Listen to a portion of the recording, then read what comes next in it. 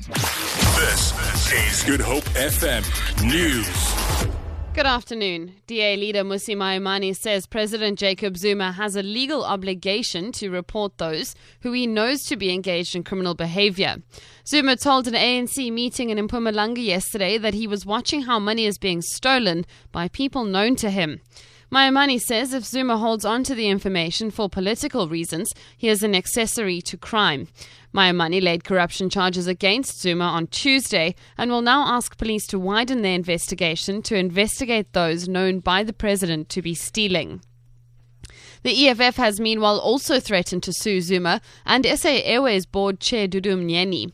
EFF spokesperson Buyezeni Lodzi says Mnyeni told Parliament's Portfolio Committee on Public Enterprises that she knew who was stealing public funds. Khayelitsha residents on the Cape Flats have appealed to government for more land to build cemeteries. The City of Cape Town says it's struggling to find suitable land for burials close to these areas. The problem extends to nearby Langa and Guguletu. These Khayelitsha residents say they are not comfortable with the alternative burial methods such as cremations. I'm totally against it because, I do believe in ancestors. Our forefathers were never ever been cremated before. Because they believe that sometimes they want to go to the graveyard and speak to their ancestors. It's out of question. Sometimes you need to speak with your ancestors. You must go to the graveyard, and we believe in that one.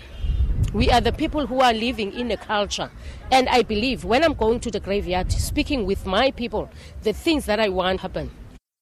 A fire has broken out at Bannock and Yonkers Hook area in Stellenbosch.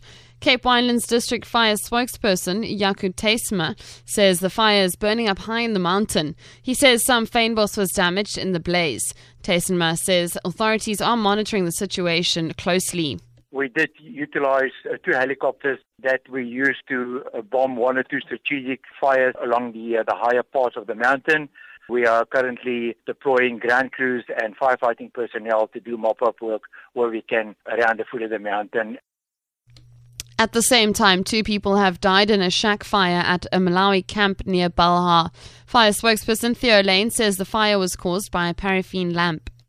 One informal structure was destroyed. It left 1 adult female and 1 male minor with fatal burns. The incident was handed over to the South African Police Services.